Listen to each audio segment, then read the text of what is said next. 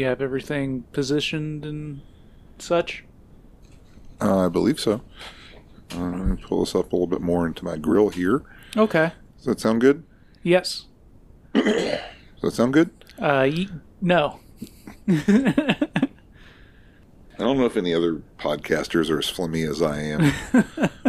Hopefully you can win an award for that. Most flimmy. Maybe I should gargle before every show. Would that clear anything out? I don't know. It would back when I had that hole in my mouth. Oh yeah, the hole that the flies used to crawl through. It's been healed though. Oh okay. Yeah, that's just a quick update. Well, there we go. We've got the cutting edge news, hot from the presses. It's been fine for months. I just forgot about it until now. Oh yeah. Well, I mean that's a good sign then. The fact that you've been able to forget about it. Sometimes I try to force fluid through it, but it won't go anymore. How sad. Yeah, it was disgusting. It was disgusting. The Jeremy story. It was wonderful. The friendship of Boss and Jeremy story. Aw. Yeah. We're starting 2021 with some really sweet stuff. So, Are we? I don't know. I mean, that was really sweet what you just said. Oh, okay. Tender, not fucking sick. Yes. Okay. Yeah. I guess. Yeah. Let's let it roll. All right. Well, welcome once again to the Raincoat Report. This is Boss here with Jeremy. Hello. And Jeremy already has enough various intoxicants in his system to make this recording difficult. So I'm going to propel it forward. Excellent. How would you rate the stiffness of that bourbon and Coke? It's pretty good. I've taken quite a sip. I kind of forgot you put bourbon in it until I put it up to my face to drink it for the first time, and that was all that I could smell. Excellent. Well, that's what we're going for. Excellent. Yes, we can have many of them. I think there's still a huge bottle of bourbon. Yeah. So we'll go very sloppy, perhaps. Yes. But sloppy. maybe we'll just be powered by this single one. I don't know yet. We got some work to do. Yeah, we'll give you guys an update as we get further into the episode, unless we get too drunk to remember to do that. So you have that to look forward to today. You also have today the 1973 film Fleshpot on 42nd Street to look forward to. Fleshpot on 42nd Street is directed by cult director Andy Milligan. Mm-hmm. I haven't seen a lot of his work, but it comes up in things that I read quite often. I've seen this film of his. Vinegar Syndrome also put out a double feature of two of his less explicit, though somewhat sexploitation-y films, Seeds and Vapors. Is Seeds the one about incest? Yes. Should do that one soon. Let's learn a little bit about incest. No, let's not do it. There are better films that we can watch about incest. I didn't particularly like Seeds when I saw it. I don't remember the details about it too much to say exactly why. I just felt like it kind of dragged a bit. It planted no seeds in your mind. Yeah. And then there's also Vapors was the other feature on that disc, and it's about a guy in a gay bathhouse. I remember it being a little more interesting. But yeah, so he is known for a lot of exploitation-y films. I think more horror than sexually exploitative films, but he definitely had a period of those. And this is actually a hardcore film, sort of. Yeah. It is, but it just kind of barely gets there. There's also a softcore cut of this film that's a couple minutes shorter. Oh. That cuts out, not really a whole lot of the movie. Yeah. Some shots of Harry Ream's genitals, dong, and balls, I guess... maybe. I guess so. I haven't actually seen it to confirm, but considering the level of hardcoreness or lack of hardcoreness in this film, it wouldn't really take a whole lot to get it down to a more societally acceptable film level, I guess. Even though it's still going to be a grimy-ass movie. Sure is. So, yeah, Andy Milligan, just doing my little bit of IMDb and Wikipedia research here. Andy Milligan was born in 1929. He actually died in 91, age 62, of complications from AIDS. Apparently, at this point in his life, he was fairly poor. Okay. Didn't go out quite so great, so that's a bummer. Yeah, you can kind of see it in his work. He was on the street level his whole life. Certainly a common factor of his work is characters yelling at each other. Like his movies, the ones that I've seen and from what I've heard people say online, that's quite a common theme, is just a bunch of angry people yelling at each other. Yeah, there's a lot of that too. Yeah. I'm glad it's his signature. As far as they go, it's not bad to have. So that's some good stuff. But this is an interesting film that is set against the backdrop of, as the title implies, 42nd Street, the grimy 70s New York, Times Square-ish area. So we get a lot of that filth that we hear about when learning about the history of pornography in New York. We get a lot of that kind of on display as the backdrop of this film, and some crazy stuff happens, and we'll get into that in a moment. As always, follow us on Instagram and Twitter at Raincoat Report. Rate, review, and subscribe to our podcast on iTunes or whatever platforms you have. Feel free to send us money, raincoatreport@gmail.com.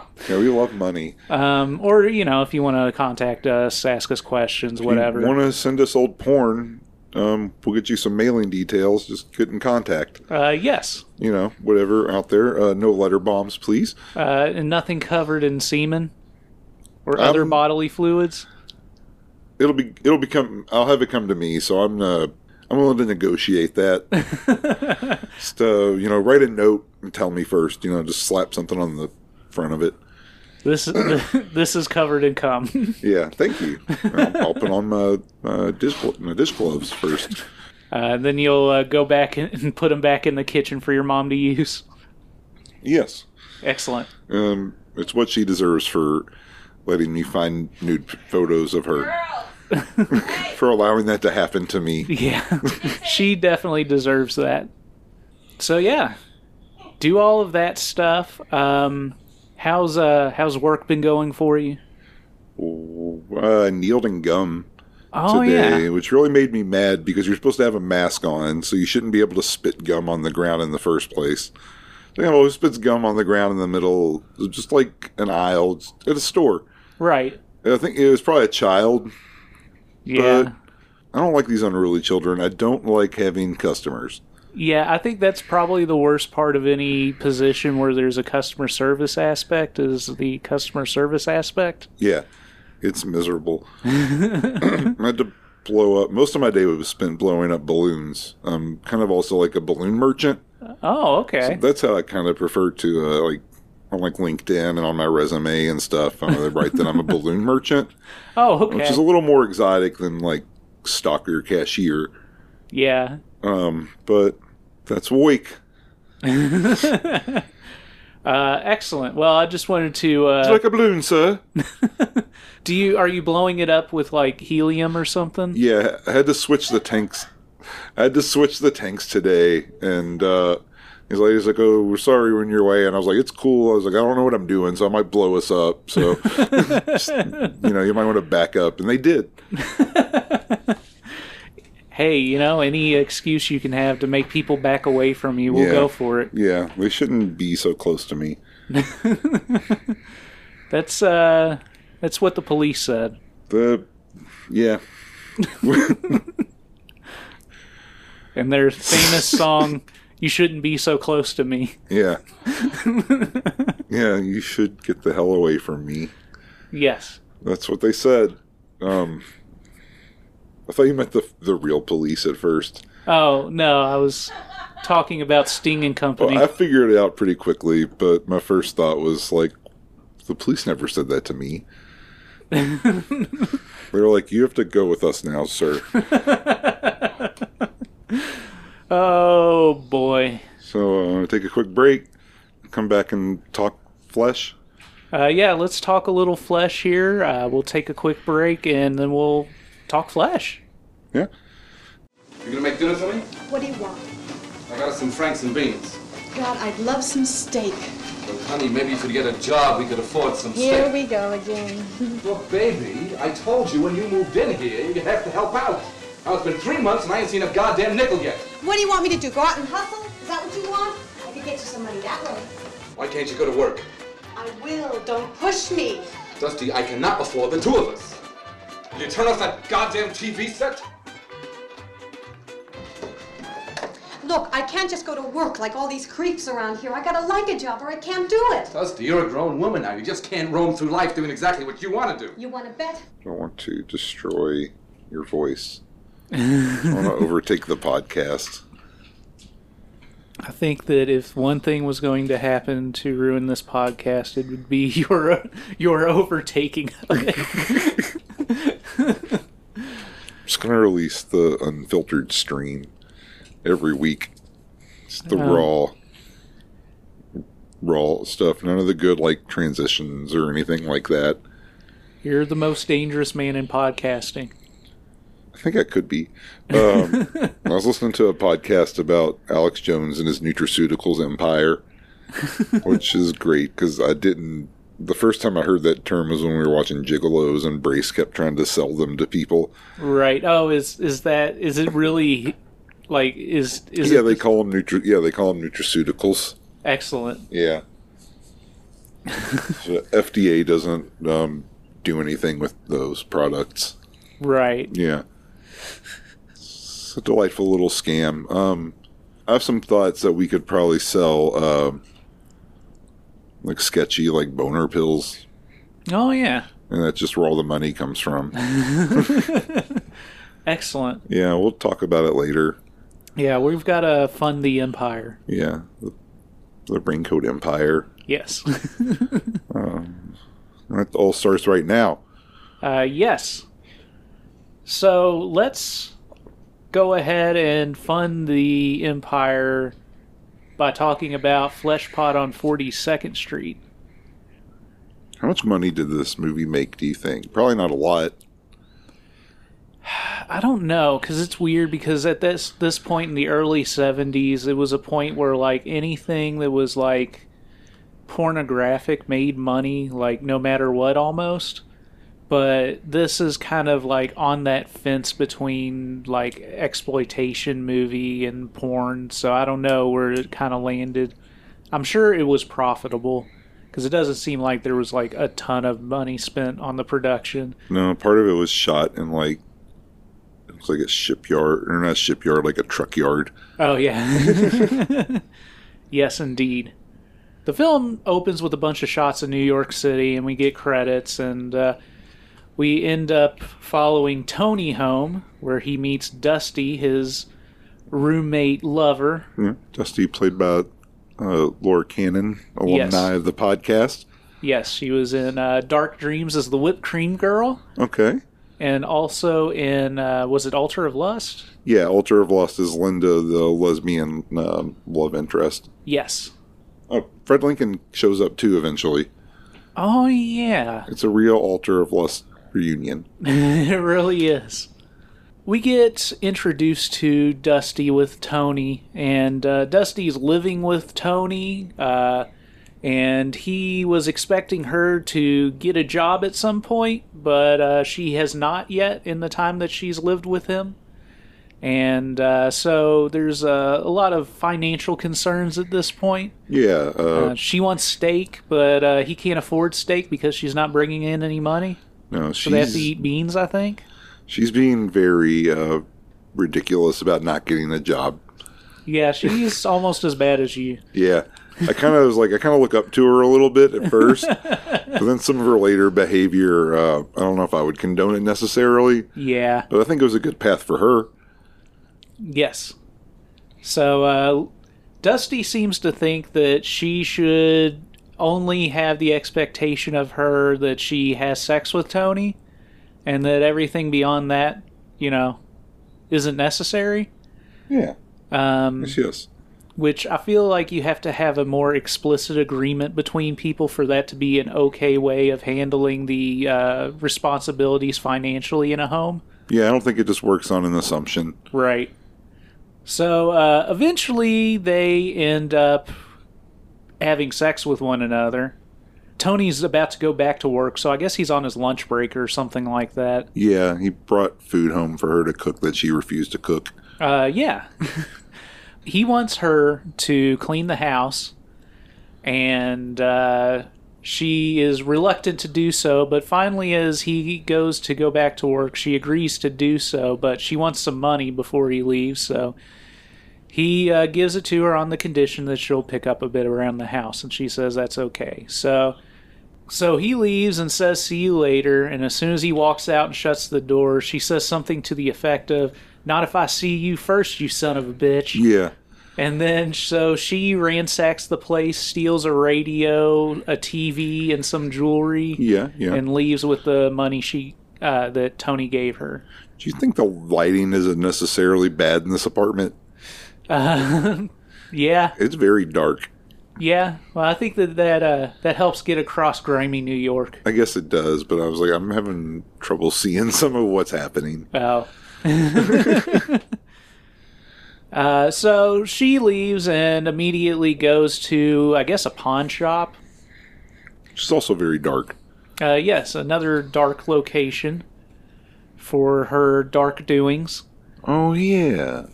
She meets up with Sammy, the guy who works at the pawn shop, and wants to sell the radio and the TV, and he tells her that it's not going to be worth much money, and she wants $40, and he does not want to give her that much, but he finally agrees to give her $50 if she goes into the back room with him.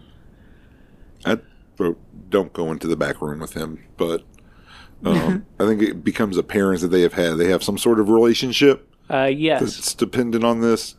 Yes, it seems that this is not the first time something like this has happened between them. So he eventually agrees after she haggles the price up to $55. Right. At one point he says, that's a whole lot of money, and she says, that's a lot of ass.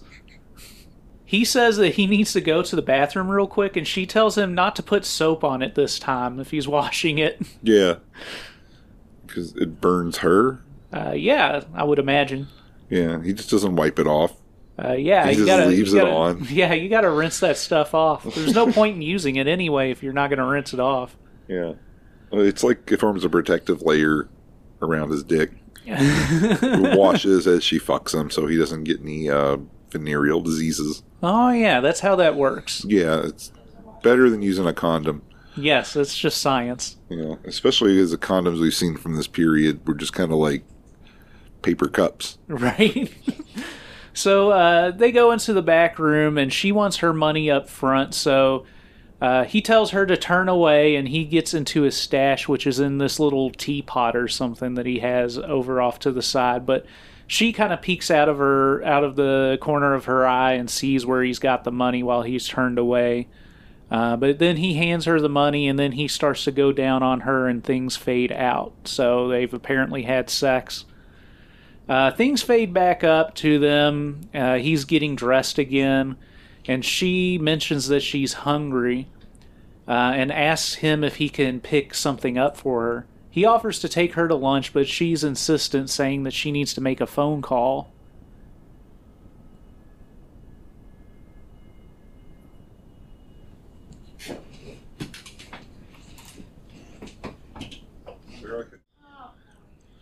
So currently we're being attacked by a car parade. Yeah, we just had to stop there for a second because we were trying to figure out what was going on because we could just hear crazy horns. Yeah, just honking I wanted to make sure nobody had crashed onto my front lawn and was just laying on their horn or something, but apparently people are just driving around the neighborhood wailing on their horns right now, so... Yeah, it's a very New York City thing to happen. Yeah, it's pretty cool. They're all celebrating something or another, it seems like, and they're doing laps, so we're just going to press on. Yeah, if you hear a bunch of horns in the background, it's because these people have nothing better to do. Quarantine has melted everyone's brain, and we're not even really under a quarantine anymore. Right. We're just like, brains are melted. It's too late. It's too late for us as a human race. Yeah, at least as a country. All right, we'll get back in the tales of Dusty Cole.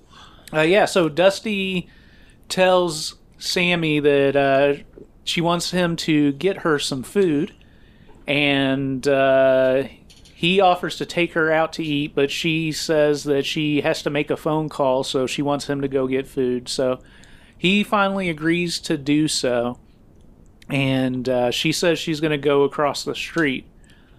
When he is not looking, she grabs a key from his coat, I guess, or his pants, maybe. Yeah, she just pickpockets him. Yeah, she pickpockets a key. And so he leaves, and she follows him out, saying she's going to go across the street to use the phone. But as soon as he turns away, she turns back around and lets herself in with the key and ransacks the dude's stash of money. So we see Dusty continuing throughout her day, and this is when she comes across Cherry. Yes. Cherry is her cross-dressing friend, who is also a hooker. Yes. And as we'll learn, a racist. Yes. So Cherry offers to go eat with Dusty. So they chit-chat a bit at a bar or a restaurant. Probably a bar. And one of the lines that Cherry says is, "You can't suck a cock in this town without a cop looking over your shoulder." Yeah, I wrote that down too. That's a good line. Cherry mentions that he's living in a hole-in-a-wall apartment, and Dusty offers to be Cherry's roommate. They chit-chat a bit, talk about their friend Hal going to jail for hitting a cop. So they get back to Cherry's apartment, and Dusty talks to her about the rules of the place, but basically Cherry wants to be able to bring over her or his Johns at any point. And Dusty then suggests that maybe they could team up and turn tricks together. It's about this time that one of Cherry's tricks shows up, Jimmy. Cherry talks to Jimmy, says that he was supposed to show up some other time, like tomorrow or in a couple days or something. But Jimmy says that he has a hard-on now. What's he supposed to do, shut it in a window? So Dusty offers to leave, but... want to do a quick backtrack. Yeah. When they're talking, when it's just Cherry and Laura kind of just talking... They talk politics for a second, and she's like, but Cherry's like, in a couple of years I'll have camps for old people. Which is what a nurse at the psych hospital told me once. Oh, yeah? Yeah, and one of the nurses. When I was like, she's like, the Democrats are going to, if they get in, they're just going to send all the old people to the camps. And I was like, okay, cool. When I told this to someone else, they're like, well, both parties are corrupt. And I was like, that's not really the point. Right. So, hookers and nurses share a lot of the same opinions, is what I'm driving at. That makes sense. There's probably a lot of crossover there. Yeah, there's a lot of naughty nurses out there. So Jimmy, who came there for Cherry, seems very interested in Dusty. So Cherry and Dusty go into another room and talk, and Dusty offers to turn the trick with Jimmy. And Cherry is like, all right. So Cherry says that he's weird, but with her experience with Tony, it shouldn't be anything she can't handle, whatever that means. So Cherry leaves, and Dusty talks to Jimmy. So Jimmy tries to, like, bend Dusty over, like, a desk or table or something, and she's like, you know, she's not into that. She wants to do it in bed, like civilized animals, is what she says. Yes. He pulls her into the bed and mounts her, and she reacts saying that he's hurting her.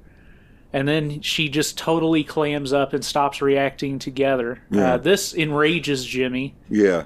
Who then gets up and gets his belt. He calls her a bitch and then tells her to turn over and whips her with the belt. She yells out, and this fades out. And it fades back to them after their encounter. Yeah, and it's worth noting the belt obviously never hits her.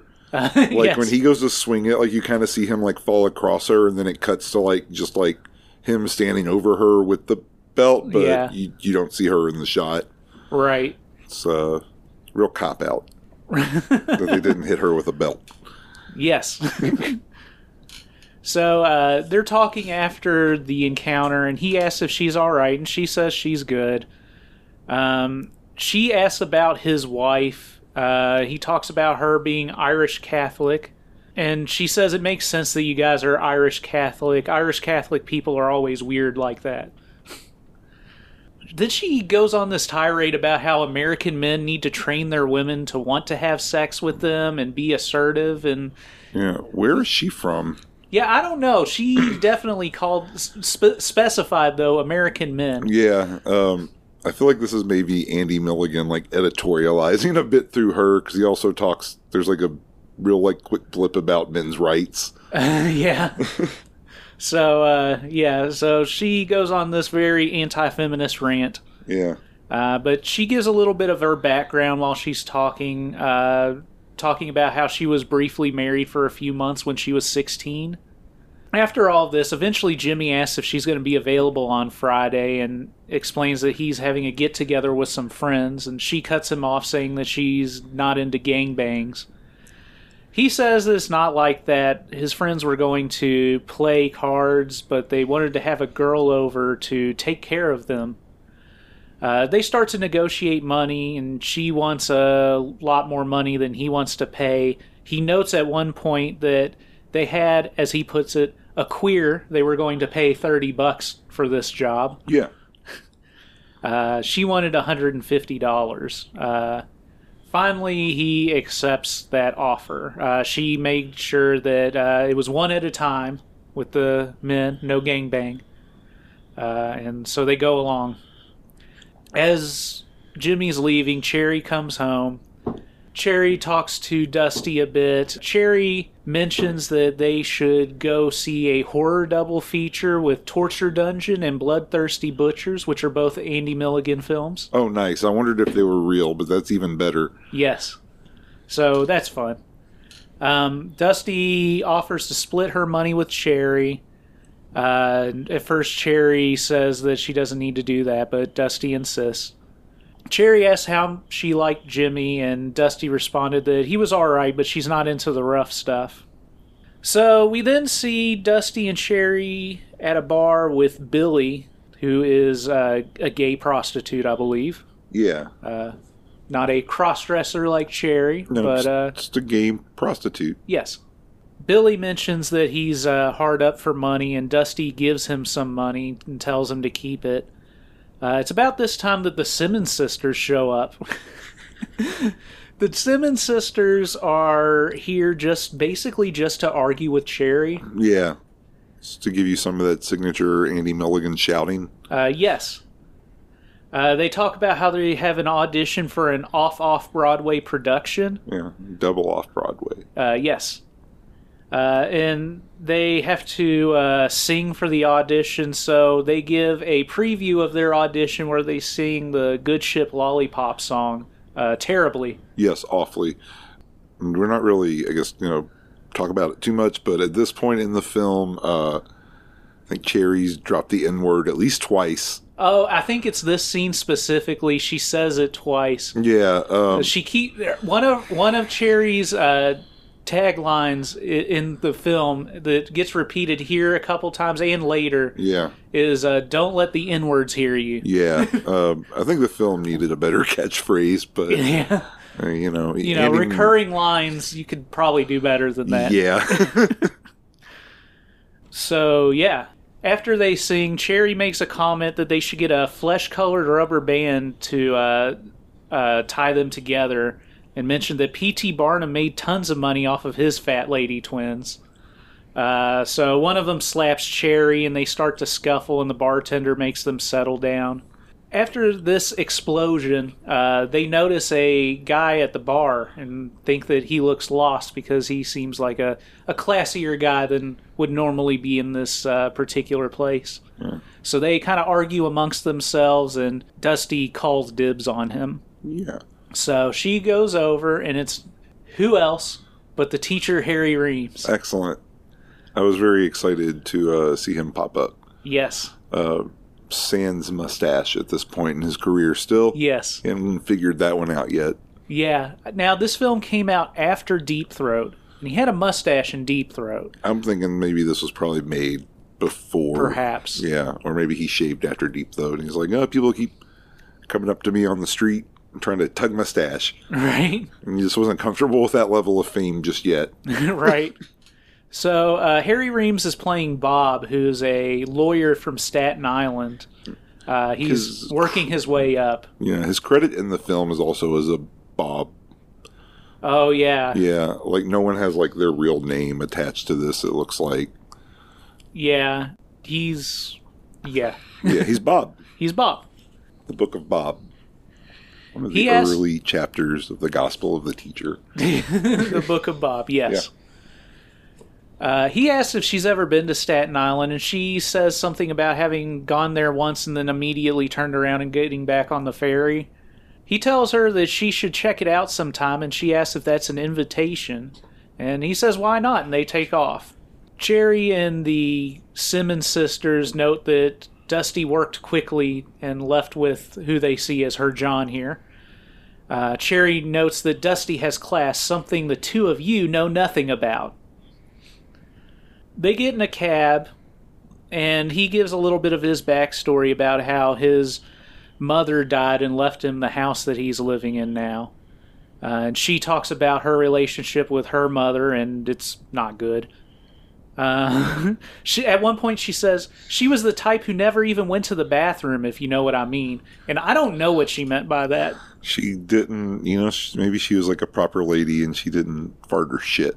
Oh, okay. Yeah, I don't know. That's, like I hear about people like that, that like get like real mad, like if you fart. Yeah. Or something, but I don't run with that class of people. Right. So I don't really know anyone like that. So it's also a mystery to me. Yes. So they end up showing up at Bob's house. Dusty's looking around the place. She compares herself to a statue, and he talks about how she's prettier than the statue and so on and so forth. He mentions something about perhaps selling the house, and she suggests he should move to Manhattan.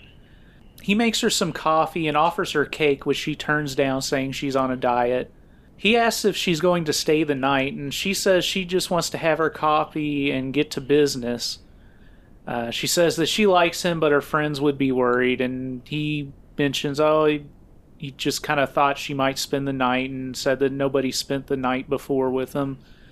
At this place. It was at this point where I wondered if Bob was maybe going to try to murder her, but he's just in like a real Richard Gere Pretty Woman situation where he's just a lawyer playing Captain Save-A-Ho, basically. Yes, exactly. So he looks into her eyes and she turns away. He asks her why, and she says that she doesn't want him to look too close. He talks her into turning back around, and he says that he sees a girl who's been around and seen more than most. They end up making out and go upstairs and undress and climb into bed. It's here that we see a little bit of hardcore penetration. Not much. Not much, but you do see his erect genitals. Yes, you do. And we're grateful for that. So, what if Andy Milligan just he put this film together before Deep Throat, and then he had like the hardcore footage that he didn't use. Mm-hmm. But then he saw like how big Deep Throat was, and he's like, "Oh, I got this. I can slap just a little bit of hairy dick in it, and make a nice payday." A little bit of hairy dick. Yeah. Yeah, I mean, it's quite a commodity at that point in time. Some hairy dick. It's good stuff. You could print money with it. So we fade back into them in bed, and they talk a little bit, and she says that he doesn't know anything about her. They chat a bit, and she tells him that she hustles for a living. He tells her that he does too, and she says that's not what she means. But he seems to understand what she's telling him. Pretty woke. Yep. He's like, we're all just selling our bodies, Right. He seems really supportive of her and mentions he'd like it if she was around more. So she ends up finishing his cigarette in bed as we fade out. We fade into Cherry in his apartment singing and doing his nails. He answers the phone and talks to Dusty on the phone. Cherry says that he was about to go looking for her. Dusty tells Cherry that she likes Bob, the guy that she met last night. Yes. She explains to Cherry, since Cherry doesn't know who Bob is. I shouldn't have said that part. Anyhow. This bourbon and Coke. So Cherry suggests that Dusty takes what she can from Bob and run. Cherry says that she'll come help her carry things. Yeah, and I really would have been a cool angle to just her continuing her crime wave. Right. But Dusty says that she really likes him and doesn't want to rob him. Cherry seems to be upset with all of this and says that he needs to be her mother and talk some sense into her. So we see Cherry and Dusty eating outside. Cherry's trying to get Dusty to think twice about trying to settle down with this guy. Cherry drops her "shut up or the N-words will hear you" line again. Yeah. I can't remember what the line was there. It's not good. No. So as they're talking, Cherry spots a John and goes up to chat him up. The guy says that he's interested in Cherry's friend, but Cherry keeps the attention on him. So this guy invites Cherry to join him in checking out this truck over there. So he runs off to the back of this semi-truck, and Cherry stops to talk to Dusty for a second. But Dusty tells Cherry that seems like the kind of guy you gotta act fast with, so Cherry runs over to meet his John in the semi-trailer. So Cherry gets down and pulls out the guy's cock and starts to blow him. We just see the back of Cherry's head. Yeah. But as this is going on, Cherry's wig comes off. You do see some hanging dong, too. Yes, you do. Cherry's wig comes off, and the guy freaks out. Says, "For Christ's sake, get out of here," and sends Cherry off. Did you think he really couldn't tell that Cherry was like a man in a bad wig? I don't know. I think it might be one of those things where, like, maybe he knew, but as soon as the illusion started to be broken, he started to feel bad about it. Yeah, he just felt being conflicted in his sexuality in some way. It really messed him up. He had a real cry in that trailer afterwards. Right. He was like, who am I? Cherry says that he must not have liked the color of my wig. So they return to Cherry's apartment, and Cherry says that Dusty sounds like a high school girl talking about Bob. Then Cherry finally becomes vulnerable for a moment and admits that Cherry is jealous of Dusty and wishes that he had real love like Dusty does, or Dusty feels like she does at least. But Cherry talks about his experiences and notes that he likes living in drag, but, there's a lot of hardships that have come across along the way as well. So Dusty tells Cherry that she wants to change some things about herself and that Bob's the best thing to happen to her. So Cherry asks if she's going to play house with him, and, apparently Dusty does. So Cherry then asks Dusty if she's going to keep her date tonight, which is the group affair with Jimmy and his friends. Yes, the card game, the much-awaited card game. Yes, so Dusty doesn't want to, but Cherry talks her into it one last time because Cherry could use the money. So we then cut to this card game, and the guys are arguing with each other, thinking that the girl's not going to show up, but Jimmy keeps asserting that she will. They make mention that she probably is a dog, but Jimmy says that she's only 20 and she ain't no dog, she's a knockout. They send Jimmy to get some beers just in time to answer the door and let Dusty in. She asks where the room is, and they point it out, because it was one at a time and in a separate room. Yes. That was the other condition of this meeting. So they point out the room, and she asks who's first, and they're like, just like that? And she says that she told him that she would only be there for an hour and a half, so they need to get the show on the road. Yeah, it's time to fuck. So nut up or shut up. Exactly. So the first guy comes in, and he fucks her, and things go well. Yeah. As far as, fucking the first in a train of guys goes. Yeah, I mean, it's probably the best position unless you like sloppy seconds. Yes. Yeah. So, so he goes out and sends the next guy in, and the next guy to come in is Jimmy from earlier. He undresses, and he starts to kind of lurk around the room and taunt her for a bit. And then he finally gets his belt out, and she's like, yeah, you're not going to do that again. So she gets up and says she's going to get the hell out of here. So Jimmy snatches her and starts to slap her, but she breaks free and takes off. Yeah, everybody's got to hold him back. Yeah, his friends hold him back as she takes off. So we cut from there to the bar where Cherry, Billy, and the Simmons sisters are there talking to one another. They talk about money, and they talk about Dusty. One of the Simmons sisters says that she didn't know that Dusty liked gangbangs. Cherry's talking to them, and then Cherry starts to talk trash about Dusty.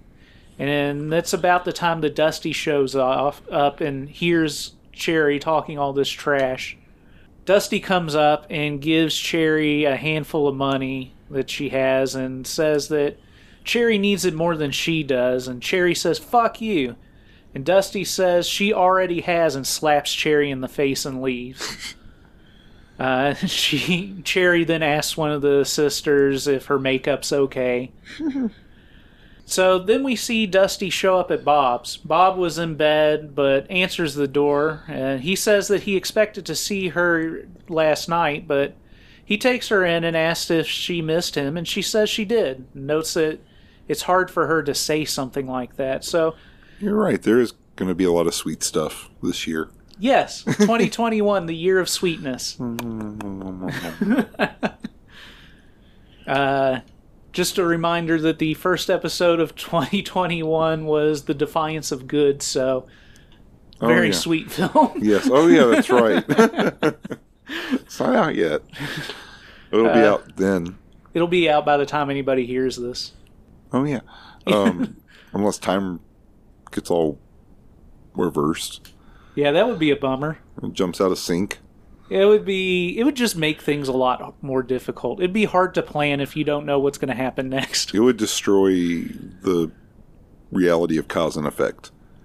Yes. Yes. Maybe we've got a concept for a movie here. All right, let's go. Shut the podcast down. Let's go start filming in your backyard right now. Yes, we'll do that. Dusty and Bob make out and get into the bed and fuck. We get a little bit of hardcore-ish footage here as well. Then we see them in the tub together, and they're joking around and having fun, and they get out and fuck again. Yeah, and then he goes, I got soap in my eyes. Oh, yeah. So we then see Bob leaving for work for the day, and Dusty says that she's going to walk to the ferry with him.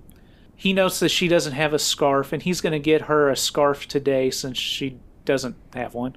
So they walk down the sidewalk, and he's running, and she's chasing her. And then he steps out into the street and sort of gets hit by a car. Yeah, he gets bumped and dies. Yeah, and immediately dies. So that was a turn I wasn't expecting, though. So I will say that this was the second time that I watched this movie, but the first time I watched this movie, when that happened, I laughed out loud. Yeah, I just burst into laughter. It's just a very funny twist. Yeah, it came out of nowhere. The effect looks really bad.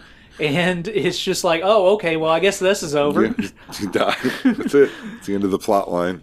So then a passerby asks her if she knows who he is, and she says that she's never seen him before and just leaves. Just leaves Harry dead in the street. Right.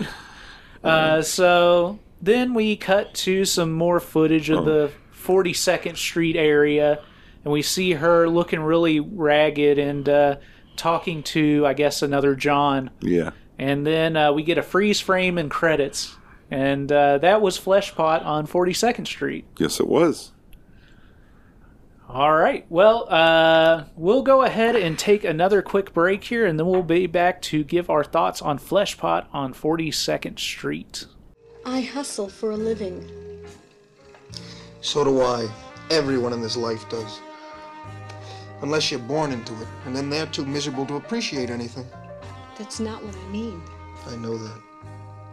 I make my living hustling. How much do you want? You're worth every penny of it. Oh, don't make fun of me. That's one thing I can't stand. I'm not making fun of you. I'm completely serious. If you want money, you can have it. I don't want money. Not from you. Clang-a-clong, clit it on. Clit it on? Yeah. Oh, who is that, T-Rex? It's T-Sex. T-Sex, okay. Yeah. God, remember when we watched the AVN Awards the other night? Oh, yes. I don't know. I want to share that with our fans, but I'm not smart enough to put a video on anything. I shared it on Twitter, but I want to make like an Instagram like video of it. Okay. I need to figure that out. I'll just take a video of the screen while I'm watching it. Anyway, Randy West? Yeah, was that him? I think that's who it was. He sings an amazing song called We Put the X in Sex at the 93 AVN Awards with some hair metal band they rounded up from the gutter, perhaps. The Stingers, I believe it was. Yeah, the Stinkers. Yes. Yeah. Strange show. It was the first AVN Awards we've watched, and I imagine it can only get better. Yeah, probably. At least the production values I'm assuming they worked that out a little bit, because it was very, pretty low rent. It's a lot of guys in tuxedos with mullets. Yes, for sure. So I'm going to put the X and Sex and talk a little bit about what I thought of Fleshpot on 42nd Street. All right, well, you should do that. I'm doing it. All right, do it. You interrupted me. I'm sorry. It's okay. Put the X in Sex. All right, here I go. Oh. Ow. Yeah. Got to adjust my bones first. Hold on. Ugh. It's not a pretty sight. It sounds like my roommate's having sex in the other room. Gross. I'm sorry. So when I think about Andy Milligan's classic Fleshpot on 42nd Street, yes, I think to myself, what a wonderful world. Oh, okay. Yeah, just like Louis Armstrong before me.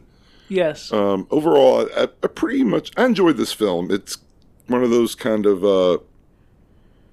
those grimy 70s films that we talk about sometimes, and it's pretty nihilistic in tone a little bit. Yeah. Like there's a lot of joking, but there's also like some kind of heavy moments. Right. Honestly, one of the most like I think with the scene with the most pathos is probably Cherry just having like kind of like a confession breakdown. Yeah. Yeah. And, I think Andy Milligan had good reason to be pretty pessimistic in the mid-'70s in the U.S. Yeah. Yeah, things weren't going great for us, just in general. They still kind of aren't, but at the time it was new, so people weren't numb to it yet. Right. I would say, on that level, it works really well as kind of like a portrait of America at that time and a specific place. It's not quite cinema verite or whatever they like to call it, but it's like a camp version of that. So it's kind of fun while being kind of slimy and also being just a little bit downbeat. Right. The plot is something of like, kind of like, I don't want to say a hooker with a heart of gold. Not at all. Yeah. She's actually pretty terrible as a person. Right. Which is kind of neat. Because usually, like, in these type of stories, like, you get the Hollywood version about 20 years later and, like, Pretty Woman. Right. Which is the film I kept thinking about when Bob showed up. Right. I was like, okay, he's just going to rescue her and she's going to have a good life. But then he just gets plowed by a car. Which is hilarious. Yeah. I will say, so from a story perspective, since it's not like quite as hardcore porn, there's a little bit more character development and stuff. Right. And what develops is a pretty bad person, like a portrait of someone who's really not great. She's pretty manipulative. Right. Like, she basically tells Cherry at one point, we can't have friends come over because you never know who'll come begging, when she literally just did the exact same thing. Yeah. And he's kind of just mostly like a narcissist, just kind of out on the look for herself, because when Bob gets hit by a car, she's like, I don't know that guy, and then just flees to the ferry. So from that sort of story aspect, I liked it a lot. I thought the Bob stuff was a little slow. Right. But once again, that turn really was the chef's kiss, Yes. I'd say what lets this film down is definitely probably the production value or lack thereof. Right. The lighting is bad in a lot of scenes. And I know it's kind of probably intentional at first, but eventually you're just kind of like, I can't tell what's happening sometimes. I wonder if that's your TV. It could be my TV. Like, I'm not saying that the lighting is good, but it was never to the point where I couldn't really make out what was happening. Sure. I believe that. My gamma's probably set all wrong or whatever. I've got it saturated down to the bottom, so everything's black and white. Oh, good. Yeah. So I've been just watching everything in black and white and pretending it's 1950s. You have a real noir TV setup. Yeah. But I'd say the technical value of the film kind of, overall. It's made pretty cheap, looks pretty cheap, and it is a pretty cheap experience. It's cheap thrills. Yes. I'm going to give it a 3 out of 5. Okay. Check it out if you're in the mood to see what a campy, sort of gritty, grimy tale of prostitution and a portrait of old New York City. Yes. Yeah. That was a long and rambling review, so I'm going to turn it over to Boss, who will hopefully have some ordered thoughts. Somewhat.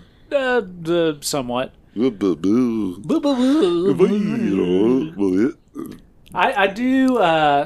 I think of this certainly more under the umbrella of exploitation film than I do just sex film. Right. Although there is a little bit of hardcore sex here, it is far outweighed by the grimy exploitation narrative here. Yeah.